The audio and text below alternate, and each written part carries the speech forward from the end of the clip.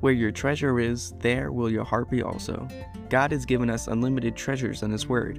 Every time we open it, we can discover a new treasure or admire an old one. What will we find today? Here's Carla Early with Treasure Hunt in the Word.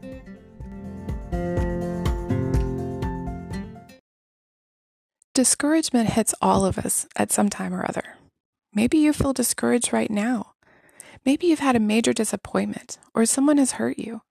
Maybe you don't see the purpose of something difficult you're going through or the purpose of your life in general. Maybe you've made mistakes and don't know how you're going to get out of the mess you've made. Maybe it's not something you've done wrong, but people's response to what you've done right that's discouraging you. Or maybe you're just tired, overwhelmed, or fearful, and that's causing discouragement in your life. The Apostle Paul understood how you feel. In 2 Corinthians, Paul shared a time when he felt discouraged. I know we think of Paul as the fearless missionary, boldly sharing the gospel, starting churches, and rejoicing in trials and persecution he faced.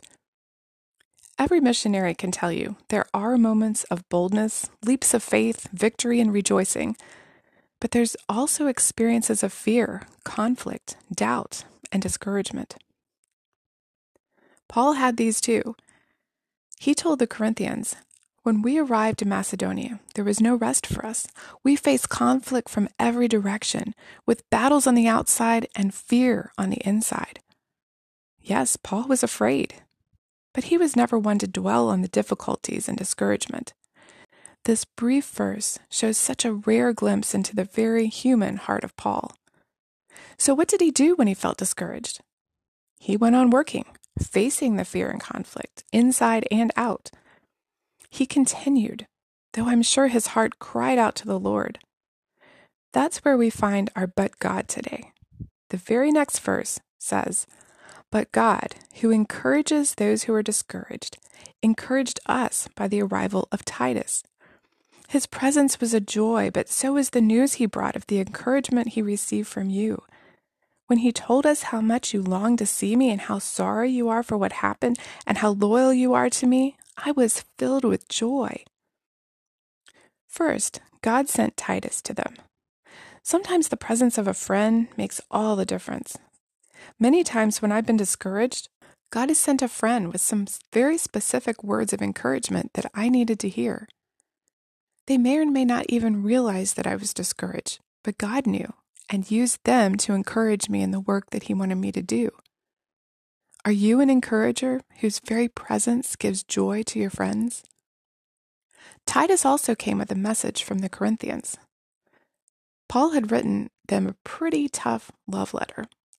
The news Titus brought filled Paul with joy because the Corinthians had not only received the letter's admonitions with a humble spirit, but they had repented and changed their ways to make things right. I'm sure that was a major relief to Paul. Writing one of those letters is hard, but waiting for a response is worse. What a wonderful message for Titus to relate. Messages of encouragement from the Lord can come in various forms.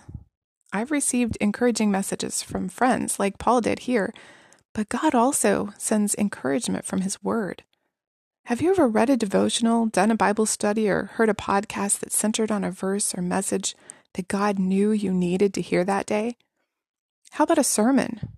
I've been so discouraged, I didn't want to go to church, but I went anyway and found the sermon was personalized for me. It's so amazing when that happens, but we shouldn't be amazed, should we? Our God is our encourager. Today, I encourage you. If you're discouraged, keep going. Don't give up. Keep opening your Bible. Keep going to church. Keep working for the Lord.